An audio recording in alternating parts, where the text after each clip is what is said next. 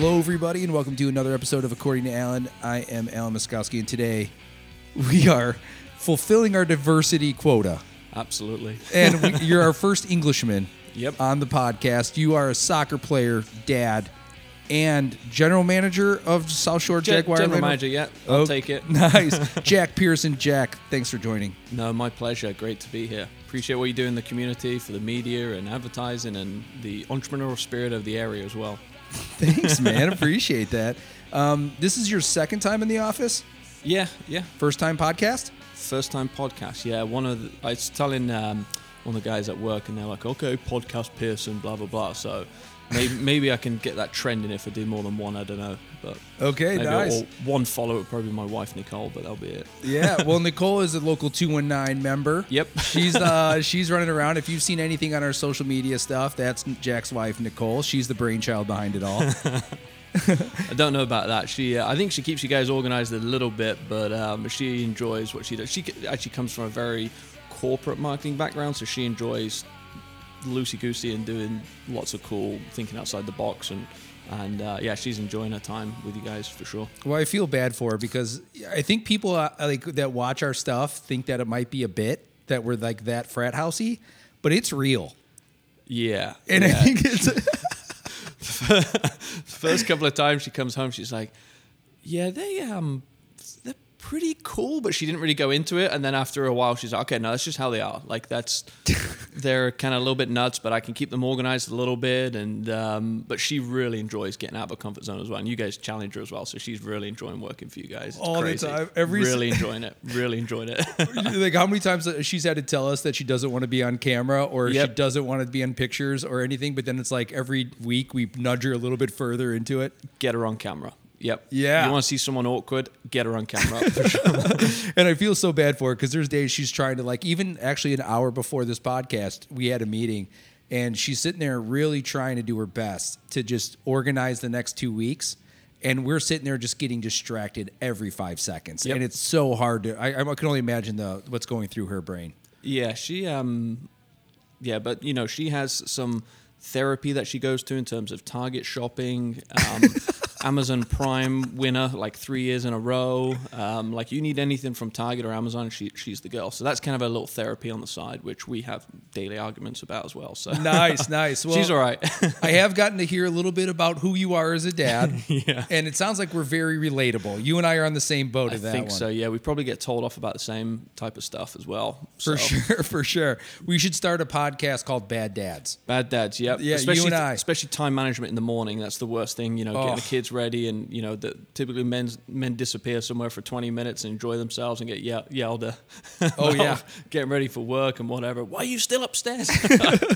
My average time in the bathroom is like somewhere between 25 to 32 minutes. Yep, somewhere in there. Yep, and I push it as well just to see how much it'll wind her up as well. So you just got to push it a little bit every now and then. So. Yeah, keep her on her toes. Absolutely. Well, and we first met a couple years ago now at this point when we were doing some video stuff for the Jaguar Land Rover. South Shore guys, and you were incredible on camera, by the way. I don't know. I mean, you've got me here. You said I've got a face for the radio, so you had me on camera for a little bit. Well, we wanted to do, it was just like a really cool thing. Most of the times we do these shoots, and there's like a level of anxiety to it, right? That there's one that's like we're having a full-on meltdown and people are crying on camera and can't get a sentence out. Yep. And then there's a 10 of people who seem like they've done it a million times and feel the anxiety. Yep. I think it's really like a sports metaphor. Everyone plays sports and has a little nerves before the game. Yeah, it was. So I started selling cars in, I think it was 2012. Did a couple of YouTube videos in 13 or 14, and it's on there at the previous dealership I worked with, and I was horrendous. And I think it takes 3 or 4 years to just feel a little bit more confident. And so the guys and girls that I work with, challenge them to do videos and other stuff on social media, and they're bad for about a year, but it's a good bad because they just learn and then they get more confident, and now they're just killing it, and it's really cool to see. But yeah, that's where we met a couple of years ago. It was good fun. Oh yeah, and speaking to your point of that, this is probably I don't even know how many podcasts I've hosted, and I don't even know how many videos I've been on at this point, but I never really loved it. Even to this day, it's not like something I'm like, I want to be in front of the camera. And man, the growth of just doing it. Yep. And just just learning from yourself doing it, and just like you're right, like it's at least a year. Yeah, it takes a while, but the more and more confident, and you convey the confidence after a while as well. And I think everyone can see that. But if you look nervous and you feel nervous, you're going to keep hating it. You just got to push through that barrier and then get on with it, basically. Which is damn right. Which is kind of my advice. So, how do you get better? You just kind of got to get on with it. Yeah, my battle, I feel like that I fight daily on like content is the battle between sounding pretentious and looking pretentious to like being personable. Because like I don't try to be pretentious, but then there's just times it just comes out, and then it's like, damn, dude, that's not how I wanted to be projected. But then it's like at the end of the day, you're just doing it. Just be authentic. When I describe cars, which is most of the videos that I do, I've kind of got 3 or 4 different things that I seem to always say, but just try and tweak it. But if you try and sound a little bit too over the top, and you try and sound more like a commercial, it doesn't work. You have to be authentic and just go for it. And you're okay to push the boundary a little bit. Like, I remember we did one video and I just said, this car is sex on wheels. And he was, oh, you can't say that. I'm like, it is, man. Like, someone's spending $100,000 on a freaking Range Rover. Like, it's sex on wheels. People are buying it for sex, Yeah, and yeah. You're selling the sex appeal of the car, and I don't know if you can say that. Yes, you can. Yes, you can. Break the boundaries, dude. I love it. Let's go. So tell us a little bit about your story, because being the first Englishman on a podcast with us, that's really fun. Get into a little bit, because like I don't even know what the immigration side of it is. I'm like 4th generation Polish. Yeah. I have no like affiliation with what my predecessors are like. What is that called? I don't know. People always go into English history. I'm like, I don't know. No, I don't even. Yeah. But like, I don't even know what that process is even like. Yeah. Tell us a little bit about it. Like, so how old were you when you got over, and like, what was the process? How did it feel? Yeah. So my journey actually started a few years ago. Probably started when I was 16 and played soccer, football. So apologies for flipping back and forth between those. So I was playing football when I was about 15, 16, playing for a club called Coventry Sphinx. And it was an under 18s team at the time. I was good football player growing up, and got scouted. We played a game against a professional team called Nottingham Forest, and the sports systems in the UK are completely different to what they are in the US. So in the UK, the English soccer teams, you've got a first team, you've got a reserve team, then you've got a youth team, which is basically 16, 17, 18-year-olds competing to be a professional footballer, to get a professional contract. And so I was playing for this non-league side. We had a big game against this professional side in this cup competition, and did well, got invited for a trial. So my dad drove me up about an hour away. I went for a trial, did really well, and they were like, hey, we want you to come back for another trial. Came back a couple of weeks later, and they said, right, we want to offer you a contract. So you think, oh, great, I'm getting a professional contract at the age of 16, 17 to go play basically professional football. Professional football, you go, that's a lot of money. So the contract's £50 a week. No, was that £50 a week or £50 a month? I think it's £50 a week, which is nothing. It's like $60, Nice, But nice. The lifestyle and the opportunity was crazy. I mean, so I left home when I was 16, moved into a house with 16 to 20 guys, and around the corner from the stadium. And so basically Monday, you train in the morning from 9 to 12. You train in the afternoon, then you do about an hour worth of education. Tuesday, same thing. Wednesday, you're off. You do about 3 or 4 hours of education Wednesday. Same on Thursday, train in the morning, train in the afternoon. Friday, train in the morning, train in the afternoon. Saturday, play a game, and then you get 1 day off. So as a 16-year-old, you go into this professional environment of trying to become, a really good professional soccer player. And I wasn't that good compared to a lot of the players, and it was tough, but I grew up a lot when I was 16. I mean, you think about 15 to 20-year-old guys who are just competing to get a professional contract, everyone's dream, but you're in a team, but everyone's competing against each other. So you're the kind of effing new guy, no one's nice to you. And there's a lot of bullying, a lot of hazing, some horrible things happen to a lot of my teammates, horrible things happen to me in terms of just like brutality of what they do to you. I had one guy break into my room, rip down all my pictures, just did horrible stuff to my toothbrush, ripped all my clothes up and stuff like that. And just real hardcore bullying, but it made you grow up. Wow, it sounds like an orphanage. Yeah, it was weird, but it was kind of cool. So I kind of hated life the first year because I wasn't playing in the team, and people picking on you, stuff like that. The next year, you get the younger guys come in. So unfortunately, just kind of natural, you kind of pick on the younger guys, and the attention gets away from you. And I was getting a little bit better, playing in the team, managed to be captain. And by the spring of the second year I was there, I had a bad ankle injury and rolled my ankle, sprained my ankle really bad, and I was out for about 10 weeks. Well, there was another guy on the team called Tony, who's a big French guy, who's 6'4", 6'5". He was just a lot better than me. So he was a year younger as well. So I didn't get offered a professional contract at that time. Tony was a lot better than me, so completely understood. But I knew I wanted to go get my education. So my coach was like, listen, we're not going to offer you a pro contract. We're going to cut you, but let's get in touch with some U.S. colleges and see if we can get you a scholarship. I'm like, perfect. Then I know what I'm doing for 4 years. And I always wanted to do something a little bit different to my friends and even my family members as well. Just wanted to get out of my comfort zone. So I got in touch with a couple of schools, sent a videotape of me. It was maybe 15 minutes of me playing. It's actually on YouTube.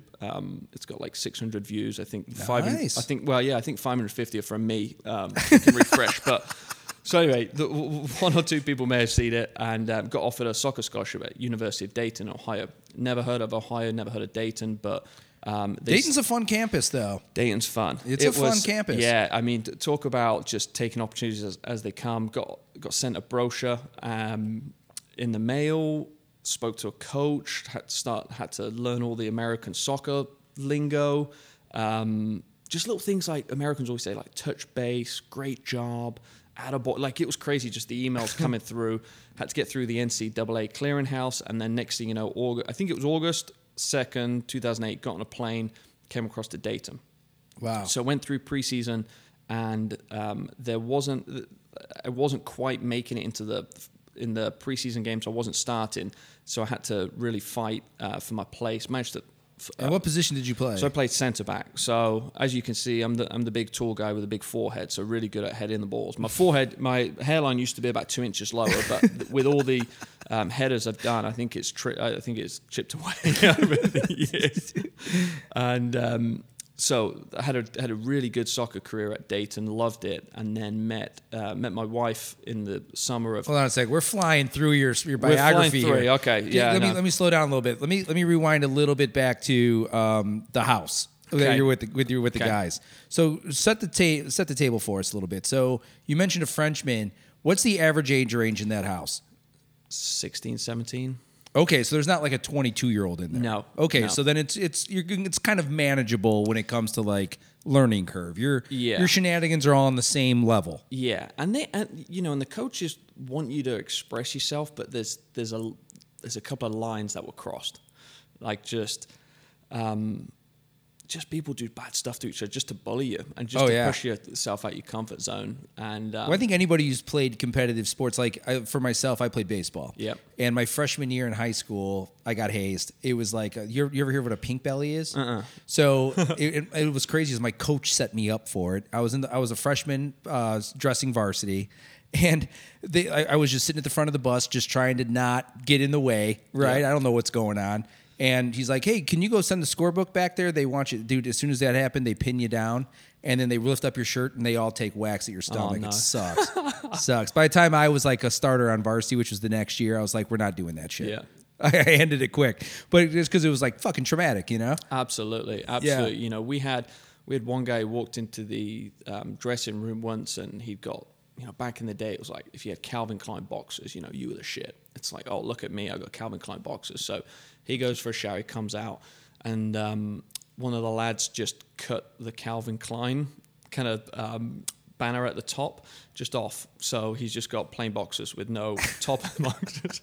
Threw away Calvin Klein. We had bananas cut up and put in the ends of people's shoes. So, you get ready, put your moisturizer on, do your hair, whatever, and you go put your shoes on, and you just feel a squelch at the bottom of your feet as you put your shoes on. And that can't be easy to get out. Can't get them out.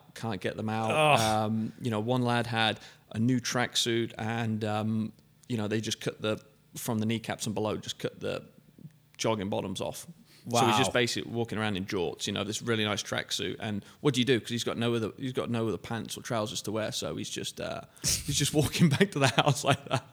And of course, no one says anything, so no one really knows who it is. And you just have to take it. There was just crazy stuff. Wow. Like that. Now, does that time. bring the team together, or does that separate it a little bit? It separates it a little bit. And looking back, I kind of learned a lot of leadership lessons from that about how people feel in a new environment. but it also hardened me quick.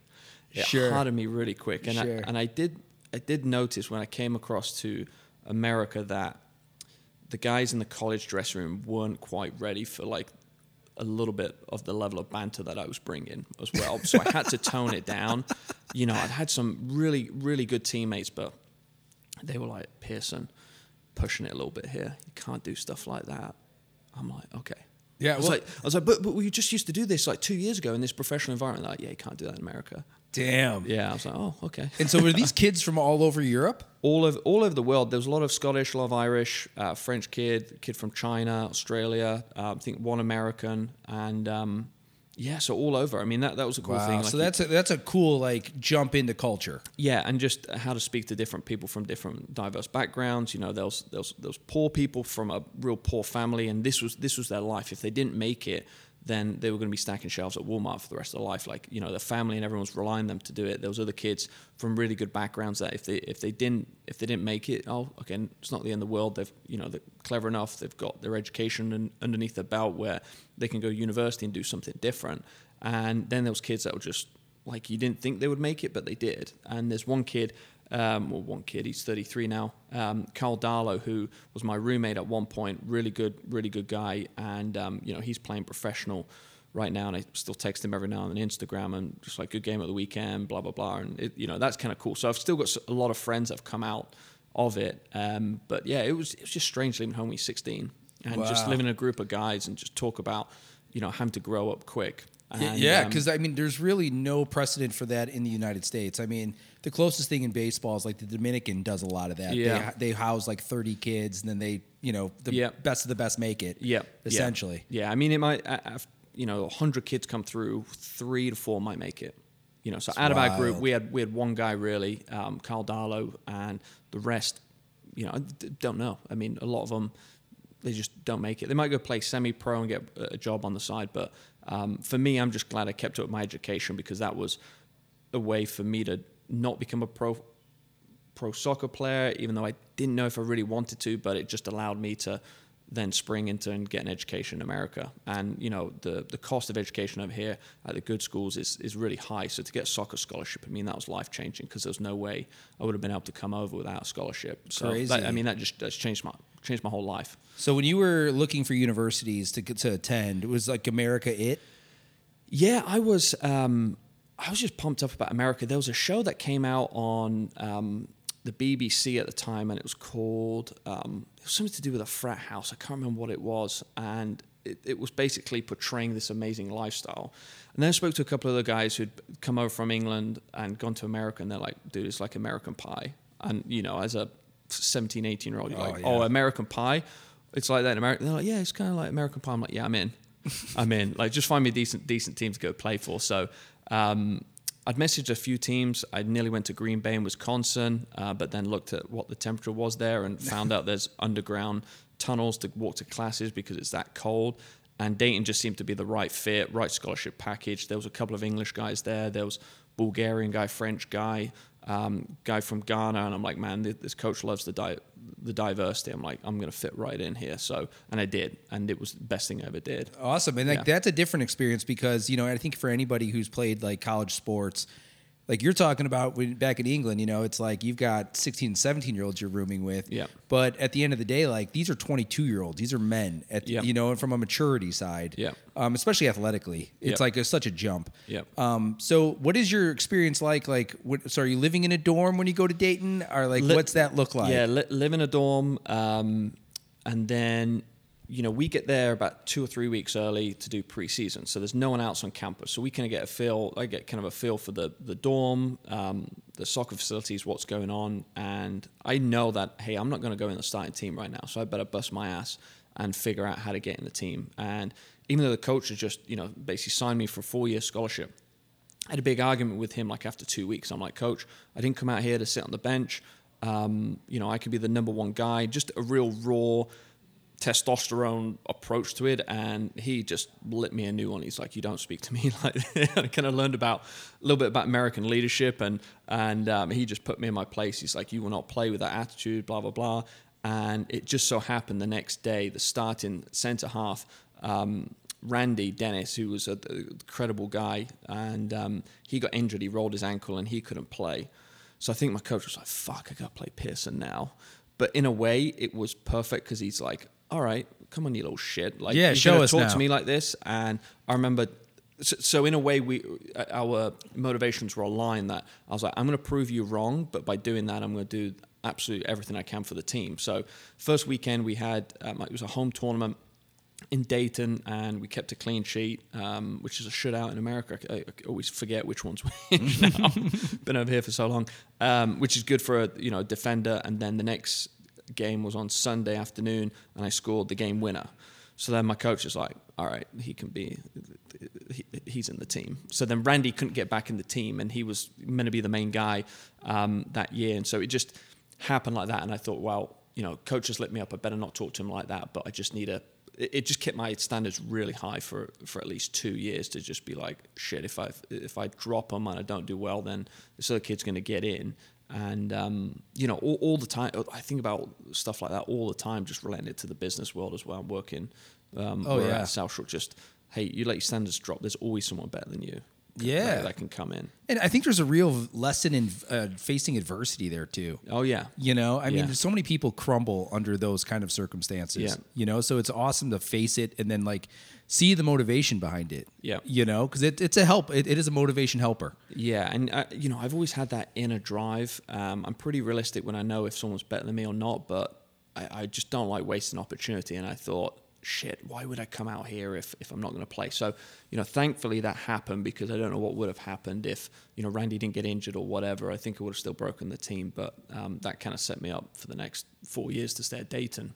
Nice. So is there after playing, the professional side of it at the level you were, and then going to D1 and playing soccer, is there a big difference in style? Like, do you feel like you're kind of like coming into it a little more advanced, or do you feel like you're the underdog again and you got to kind of make your way through? It's a good question. In the UK, it's very technical, very tactical.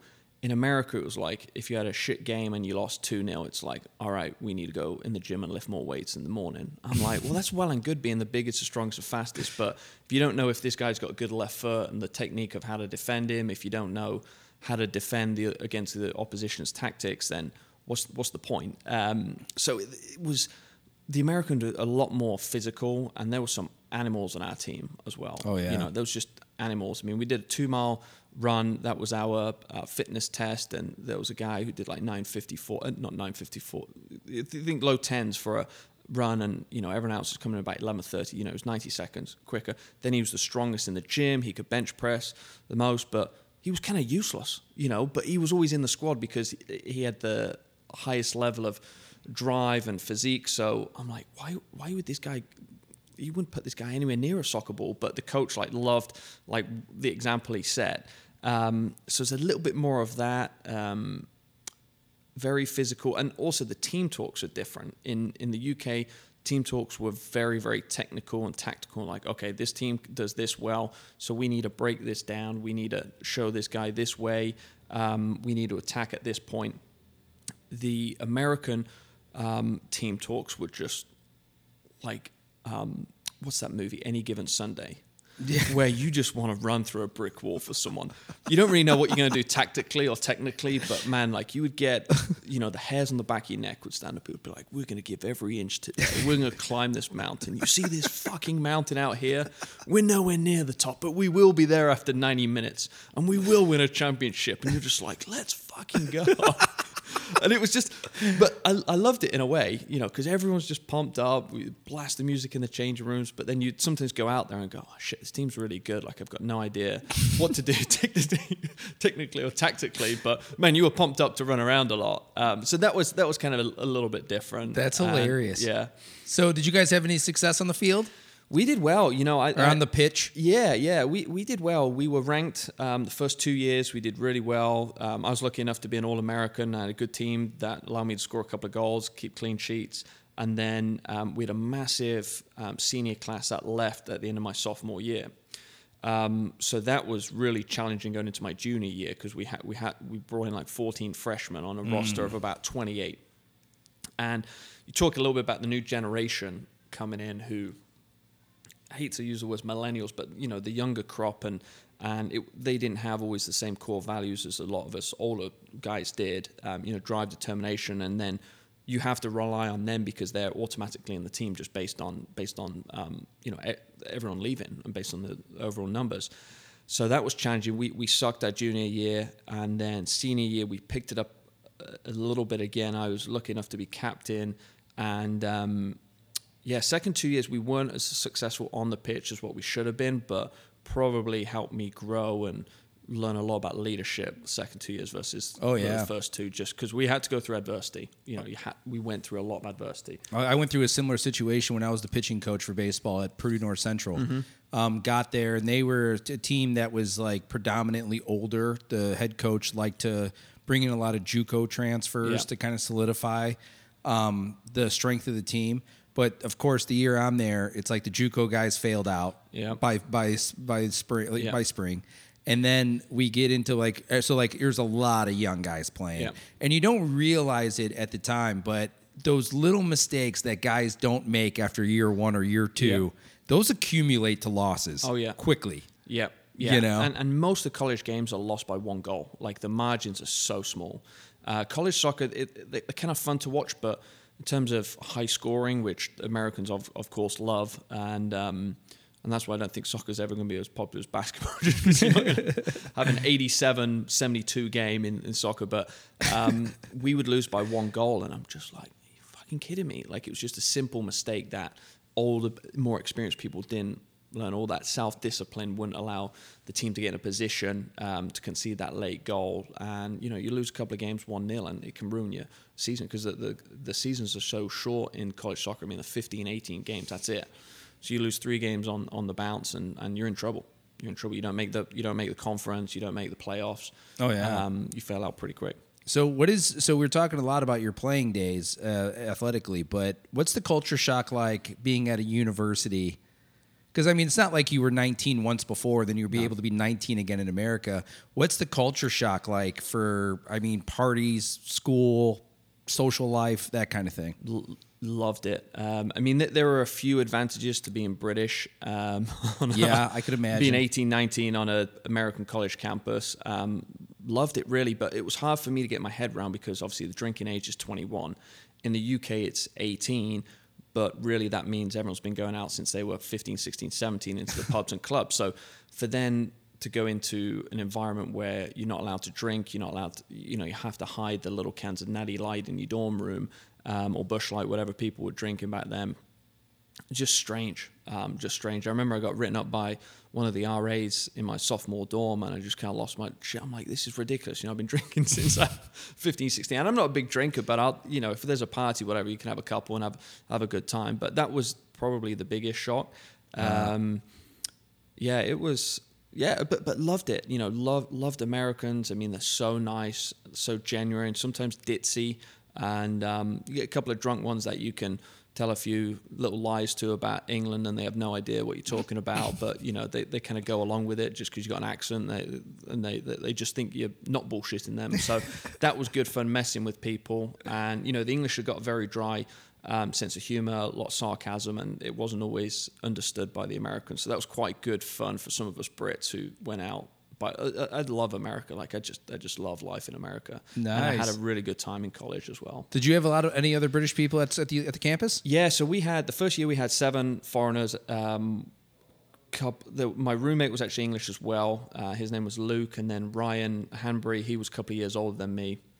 as well, and he was great. Couple of Welsh guys, yeah. So we did have a lot of diverse, and that helped because we would kind of laugh or go through similar challenges of the different culture shocks together. So that helped. Just blasting Oasis, Coldplay, and dance music as well. Like I feel like the Americans like the dance music, like the EDM music, but that was massive growing up. Just like early 2000 dance hits, like Darude. There's loads of stuff like Roger Sanchez, Phil Alter, Ian Van Dale, like just cool. I mean, that's what you listen to when you grow up and you're 16, 17. It was just cool. And then the Americans didn't really get that when he came over, and I'd never really heard country music, so that was a big shock as well. Like, what is this country music? So, but it was cool. I love university in America. Would recommend it. You know, still speak to some English people who were on the fence about coming over. I'm like, just come over, it'll change your life. And if you don't like it, England's not going anywhere. You can always go back. But you learn so much about yourself. You know, I came over, my dad gave me £1,000, which at the time was $2,000. Came over with a suitcase when I was 18, and it's just like, you got to figure out, you got to do your education, got to be good at school. You got to make friends, you got to fit in. You got to play. You got to do well soccer-wise because you got a scholarship, so you don't want the scholarship to fizzle out. So you got to figure it out. And so that's what I told a lot of people who were on the fence about coming over. I'm like, you will learn who you are, and you'll have a good time, and you're going to put yourself in a different environment. That's only going to make you stronger and better for the future. So. Wow. Okay, so that's intense, man. I can't even imagine that. I can't. From a schooling side, education. Obviously college is tough no matter what, but did you feel prepared heading into that? Or, because, I mean, you kind of just had a 2-year sabbatical from schooling to do soccer. Yeah, so the education system in the UK is very, very strong. So if you pass your exams, they're called GCSEs, Grade Certificate Secondary Education. So you have these exams when you're 16, and based on the American university and school system, if you pass those exams when you're 16, that's good enough to get you into college in America. So even though I had 2 years off, I'd already kind of got what I needed to do to get into college. I think I had to do the SATs somewhere as well, which I got no idea what my score was. But anyway, passed. My coach was like, just pass so we can give you this scholarship. I'm like, okay. So my dad was on at me like, hey, just pass. You know, I know you don't really know what you're doing, but just pass the SATs. But when the education system is a lot different in America. So everything, like if you get less than 90%, what's that, B? B. Yeah. In most places, yeah. So in England, they make the tests and everything's so hard and it's all curved. So if you get 55, 60% on a math test, you might get an A. Wow. So they set you up to fail. So everything's really, really hard. So if you get 75, 80% on a test, it's typically an A plus. You know, and so that was different for me in America because I was like, some of this stuff is pretty easy. Get 85%. Okay, we got a C. You know, and whatever that is for GPA, 2.4, 2.5, whatever it is, you know, and our goal is always to be above 3.0. And then my degree was in sport management with a minor in business leadership. But my first semester was like geography, geology, philosophy. And I'm like, what? I'm not doing this religious studies and stuff like that. So a lot of general education, that was a lot different because the education in the UK, if you go study something at university and you're studying business, you're only doing business. And see, that's the way it should be. My first time through college, I had to do with all the general electives and stuff, and I don't think I made it through it. No. And I started just working professionally, and I'm like, I'm just going to do that for a little while, go back to school. Yeah. But I didn't go back to school till I was 26. Yeah.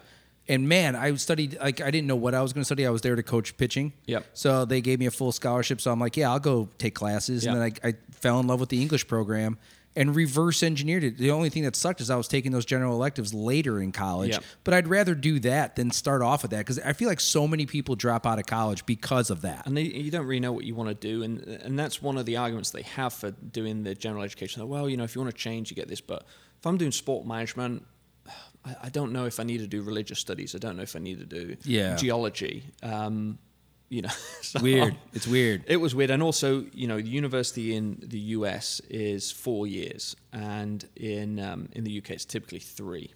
Wow. So that was a little bit different. That was a little bit longer. So is it 3 by? I mean, I'm trying to think of how to ask this question because it's audio, so no one can see me what I'm saying. But So usually with college, you take 12 full-time credit hours in the U.S. to make you a full semester. If Yep. you wanted to get really aggressive, you took 15 to 18. Yep.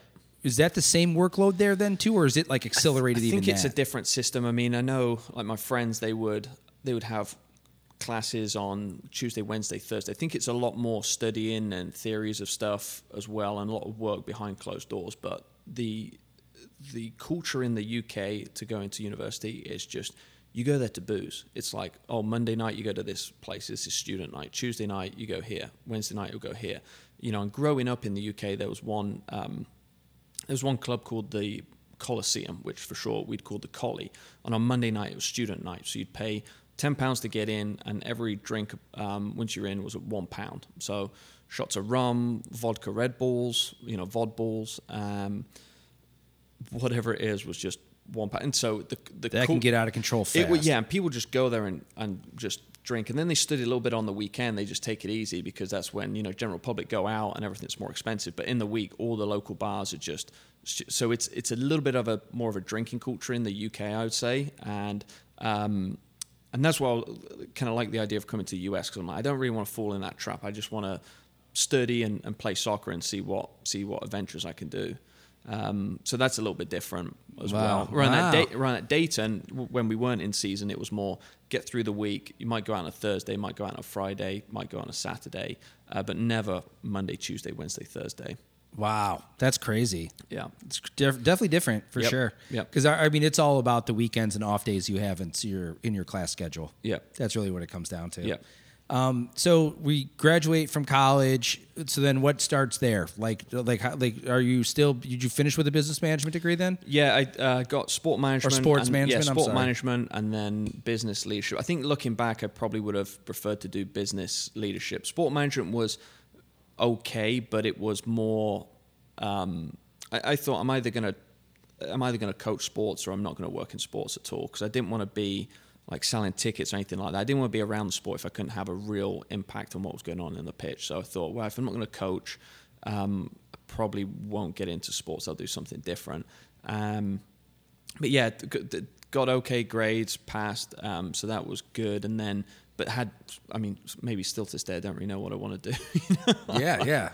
Because you graduate, and it's like at that point you're probably debating going back or staying. Yeah, I wasn't sure. You know, I was in a long-term relationship with Nicole, my wife, and so I thought I'd want to stay out, and but didn't really know what I wanted to do.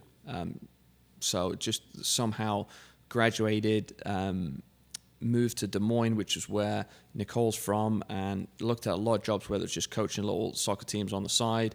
Even working at a gas station just to get money at the time. Nicole had a pretty good entry-level job, and then met someone who was selling cars, who turned up in a black Range Rover, and that kind of sucked me in. We went out for a meal, and he turned up in a black Range Rover. I'm like, what do you do? And he was English as well.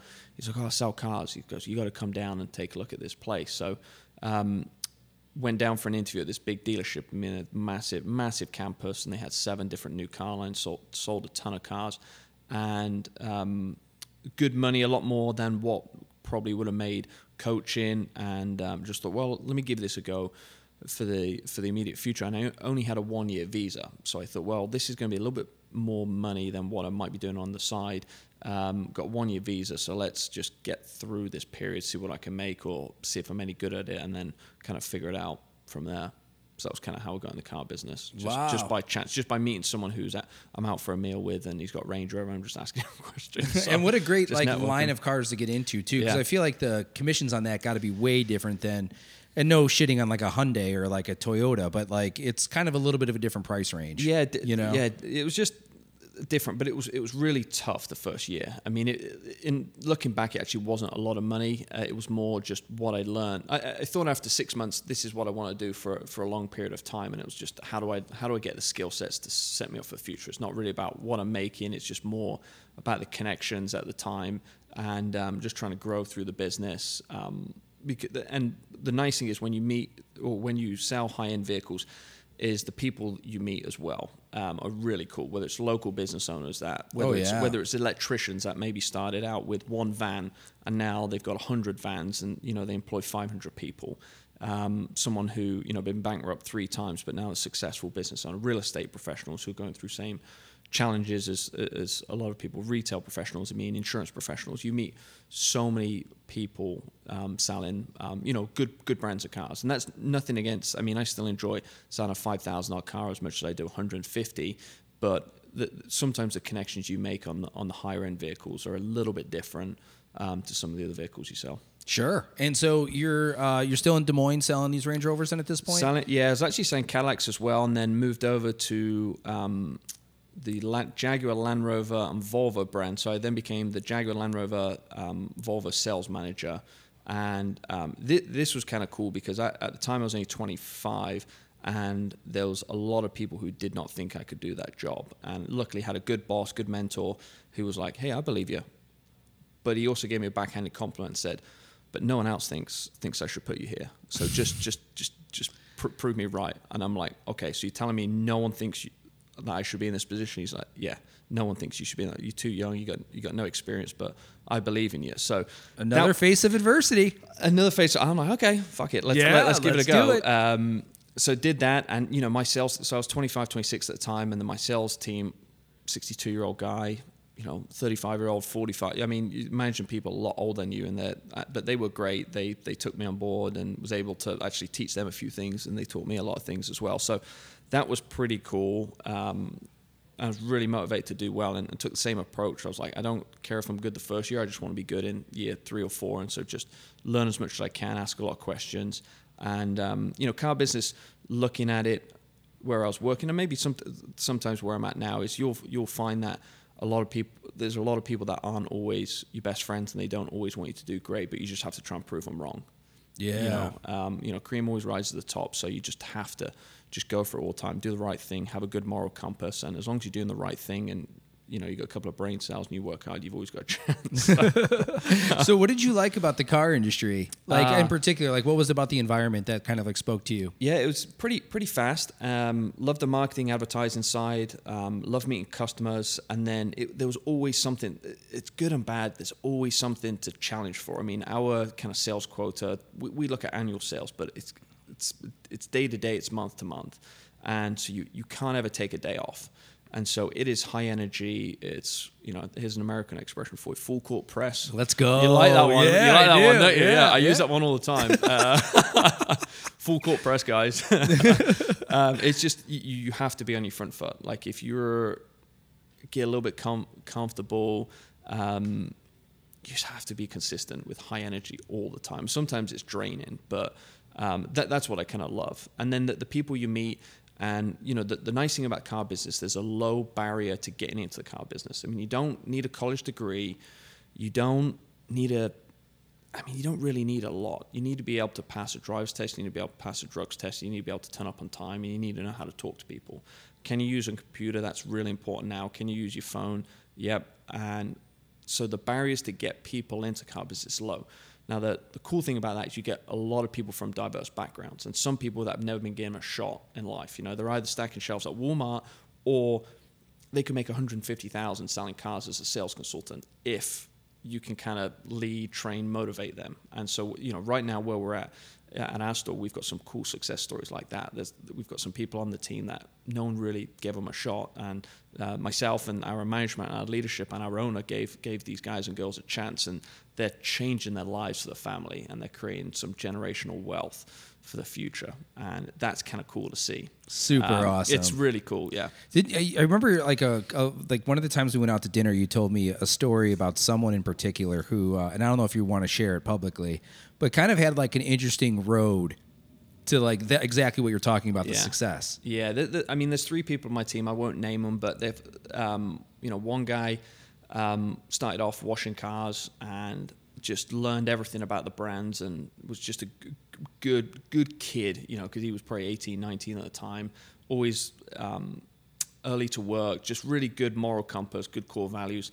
And so we made him our product specialist. So he then teaches when the clients buy the cars. He sets everything up for them, which isn't easy because you've got 19, 20-year-old kid who's telling maybe the CEO of a company, multi-millionaire, hey, here's how you pay your phone to the Range Rover. But this guy or girl can't really be bothered to learn anything about the car. They want to drive for the status symbol, right? And so you have to create this environment where this guy can communicate effectively with these high net worth individuals and set everything up for them and provide premium experiences. So he was doing that really well. Well, the problem was he was so good at it that customers would forget who the salesperson was. And they'd come in and just say, hey, is so-and-so here? Is so-and-so here? I just want to speak to them. I'm like, we got to move you to the floor. So we moved him to the floor. And, in the last year, he just bought his dream car that he, dreamt about since he was, like a little kid and since this one cool Defender came out. And other guys who could... one guy on the team could have gone down a wrong path. Some of his buddies are in, jail and this and that, and he's, trying to get out of this kind of poverty line. And it's just been a joy to work with. Just come in with an open mind, refreshed. Had a decent job before, but just wanted to do something a little bit different for his family. And now he's our number one guy, and takes amazing care of his wife. He's a great dad, great husband, got 2 amazing daughters. So you have some cool stories like that. That's awesome. Yeah, so that's kind of really the perks of the job, when you can develop people and watch them change their lives for not only themselves but for their family, and set some stuff up for the future. That's pretty kind of heartwarming, really. Heck yeah. And you guys, I mean, what's cool about it is you've got an awesome product as well. I mean, yeah. I like, even when we would shoot those videos, just walking around and just browsing like some of the different utilities in the cars is just so cool. It's really cool. One thing we struggle with sometimes is you get a little bit immune to them because you buy them all the time. So we have to stay fresh, and we have to go, it might have taken someone 10 years to be in a position to walk through and think, I can get a Land Rover, I can get a Range Rover Sport. And whether that's a $50,000 one or $200,000, like, that person's gone through some shit in their life. They might have gone through a bankruptcy, they might have gone through layoffs, they might have done this, but something's happened in their life where they're now like, I want to get this car, I want to get this Land Rover, because they don't need a Land Rover to get from point A to point B. They want to celebrate their own success. They want to feel good every day, and so we need to provide an environment to do that for them. We need to greet them, in the right way. We need to manage their time. We need to manage their expectations, and then go above and exceed those expectations. What one ridiculously high standard we have is if someone comes in and picks up a new Range Rover and they're not crying with excitement or happiness, like, we feel like we've let them down. Wow. And we get a lot of people crying just because the way we set stuff up, the personalization of it, how we hype them up, and we're like, after the customer leaves, we kind of do a quick recap of how their experience was, if there's anything we could have done different. We're like, well, did they cry? They're like, no, they didn't cry. Man, what could we have done different? Messed up. Dude, there is nothing better than a good happy cry. Yeah. There's nothing better than it. Yeah. And just we have a phrase at the store, it's called sell shore it up. And it's kind of sounds a bit tacky, but we talk about it in our sales meetings, we talk about it to our customers, and it's just having that contagious passion, high energy, and just getting people excited about doing business with us, and just knowing that we want them to be happy, we want them to be really excited, and we want them just to kind of create a life-changing moment of just celebrating the success of that new car they purchased, and just letting them know they're kind of the man or the kind of the woman, like, you deserve this. That's amazing, yes. man. Well, dude, thanks for this. This has been awesome. This is a great little circle around who you are. Yeah. Got to know a little bit more about you. Absolutely. Is there anything that you'd want to kind of like leave it off with? Because we're about 50 minutes in. Yeah. No worries. So obviously, I'm the center manager at Jag and Land Rover at South Shore, but we've grown and grown in the local area. We've got an amazing ownership. Kirk, our owner, is awesome to work with. Amazing guy. Really high entrepreneurial spirit, but again, good and bad, ridiculously high standards as well. Just when you think you're doing good and you take your foot off the gas a little bit, he's like, no, come on, we can do better. We can get more customers. We can grow market share. We're just crazy excited to just do business with as many people as possible. One thing we've changed in the last couple of years is we used to wholesale cars under 10,000, but now I think right now we've got 5 or 6 cars under 10,000. So we sell 150, 250,000 cars, but we sell 5,000 cars all the way up to that high price point. And so we treat someone coming in who's spending $6,000, $15,000 the exact same as if they're spending 150. The journey might be a little bit different, but we just love meeting people. I got a great team. They're super passionate. I fired a couple of guys who weren't passionate, and so internally we have a ridiculously high standard of making sure customers come first. But yeah, we're a good place to do business with, and if you don't know where we're at, we're on the corner of Burr Street. We're kind of in the Bermuda Triangle of Crown Point, Cherryville, Maryville. Yeah. But off US 30, we've got a really nice building, and we just want to meet as many people as we can and help grow in the area. Heck So yeah. That's kind of all I got. And that's an awesome. I mean, I've been there myself, and not trying to do like a commercial here for you. No. But you go through a lot of dealerships in my line of work, and then there's certain ones that like seem to stand out more than others. Seem to be more organized. Yep. And I think the first thing that stands out is that like your showroom is top notch. Yep. Right. I mean, you've got an amazing like lounge area. Yep. It feels very Apple Story. Yeah. Right? That's the concept. And then the cool thing too is just seeing that you guys wrap the cars in like your presentation bin. Yep. With the bow, and then you play the music of people With that the they really bow, we got like. Amazon Alexa. I chew my sales guys out. I'm like, what is their favorite song? Oh, we don't know what the favorite song is. I'm like, well, what the hell are you going to play in that delivery room when they come and pick up their new car? Yeah, it's just so cool, man. It's Yeah. so cool the way you guys Yeah. have it set up. So I appreciate you coming on, No, sharing thank your you very story, much. man. And this could probably have been 4 hours. We could have never left the Yep. chapter 1, Yep. the English days growing up. Yep. But if you do like this podcast, check out other ones. We had Justin Skanes in here from Lean Kitchen last week, and awesome conversation. We had Spike Albrecht in here to talk about his Michigan and Purdue basketball days, just in time for March Madness, and a brevy of just other podcasts that we've done in the past, including my conversation with the psychic, which was pretty interesting. I listened to that the other day, actually. What'd you think? It was quite thought-provoking, really. Really? Yeah. It was pretty cool. The first thing I knew, and Nicole, my wife, was like, "Oh, don't tell Alan this," but I'm like, "Man, you have a nice voice, Alan." That was the first thing I listened to. I was like, Nice. I don't get that compliment. What's really strange, dude, and you know this by being on camera and doing audio, is that like you're your own worst critic. Yep. So when you like seem to stutter or you tend to not have like perfect words, Yep. you always think you look fat as shit and sound dumb as hell. It sucks, dude. It's like a curse. Like half the time, now I have to edit these, but back in the day, it's like as soon as they were done, I couldn't even listen to it. yeah. It was just too put much. It on, just so- put it on and let it go. So I appreciate Yeah, that. no, that was good. I'll keep listening as well. Awesome. Well, go into the South Shore Jaguar Land Rover. Go say what's up to Jack. Yep. Do you still have the Bond car there, or is that gone right now? Bond car is gone. We've got a couple of crazy cars right now, though. We've got a really cool 2-door Defender. But stop in, say hi. And even if you're just in the area, you need to grab a cup of coffee. We have a very expensive espresso machine. Let's go. If it breaks, I gotta fix it. As you know, I'm also chief coffee maker fixer. But come in, do some work. A lot of our customers just hang out and do some office work there. We've got a really nice environment. So if somebody started showing up daily, what's the cutoff point to where you'd have to have a conversation that maybe once a week? yeah, it's we sometimes see the same customers all the time, but that's okay. It's just a nice environment, And I actually like getting out of my office a lot and try and spend a little bit more time on the showroom, grab my laptop, work in the service lounge, and just meet people out there. We've got even though I'm not the biggest basketball fan in the world, this time of year, just say, "Oh yeah, I'm just working the service lounge for a little bit," and put the basketball on. Did that a Nice. lot in the winter when the World Cup was on. They're like, "Jack, you're never in your office." I'm like, "Yeah, I put the World Cup on." Yeah, and then had to heck yeah.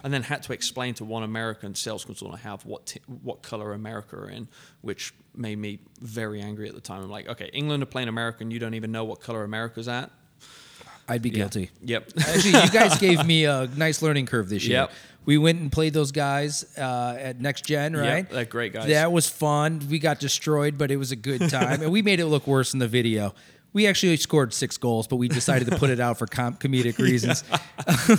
And then we went to Square Roots and watched a match. We went to Square Roots, had a couple of pints. Yeah, watched the game. That was good. That was a good Tuesday afternoon. And Great Tuesday. Yep. That's what I love about the World Cup is the afternoon drinking because Yep. I'm all for it. I'd rather day drink than night drink any Yep. day of the week. But not always a lot of opportunity for Not it. a lot of opportunity. Probably shouldn't have picked the kids up from school, but that's okay. Yeah, that's a felony in America. Not that I found out the hard way okay, yet. Okay, Yeah. okay. All right, I'll write that one down. Jack, thank you so Thank you, much for Alan. coming in, man. And we'll talk to you soon.